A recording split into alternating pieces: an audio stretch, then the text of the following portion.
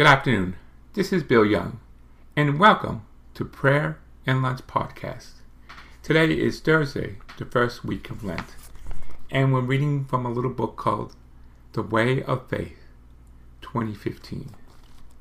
And before I start that, I was watching on YouTube Father Robert Barron of worldsonfire.com.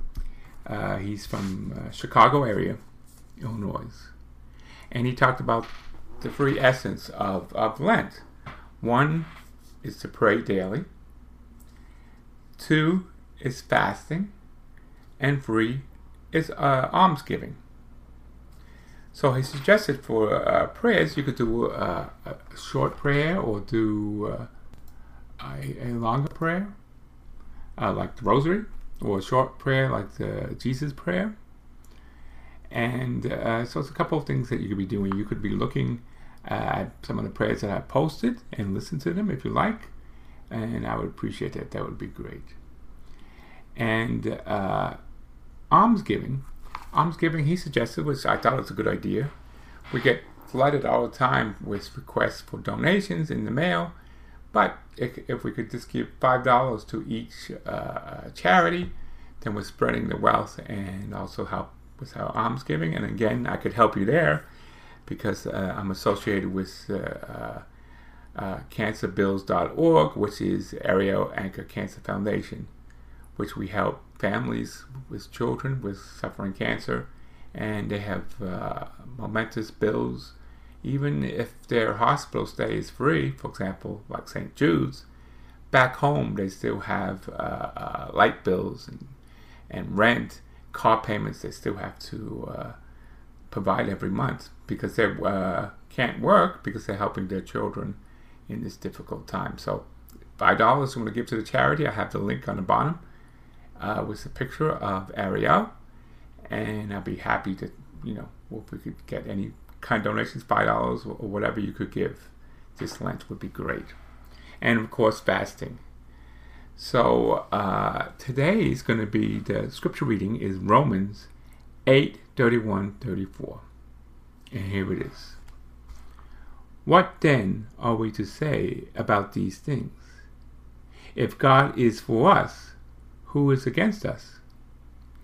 He who did not withhold his own Son, but gave him up for all of us, will not with him also giving everything else? Who will bring any charges against God's elect? If God is who's justified, who is condemned?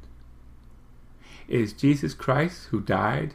Yes, who was raised, who is the right hand of God, who indeed intercedes for us.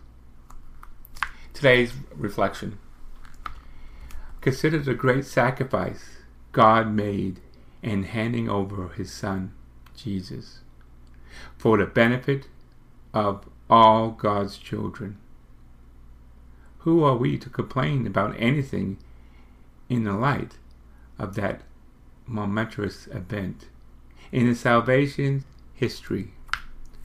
Paul's reflections on Christ's mystery for the community of Rome are not cosmic abstractions or mental meanderings. The apostles to the Gentiles clearly is in love with God and truly recognizes God's boundless love for all people. The exaltation of Christ in the glory because of his willingness to give his life for us can be the source of hope. This period of purification and enlightenment is a gift. The sacrifices and fasting we call to take up during Lent creates more room for God in our hearts. The spiritual nature of sacrifice, whether it's Abraham's thousands of years ago or the Lord on Calvary, in the Eucharist is to empty the heart of sin and selfishness so it can be filled with grace, truth, and beauty of God. Fill us, O Lord, with your love. Amen. And God bless you all, and have a great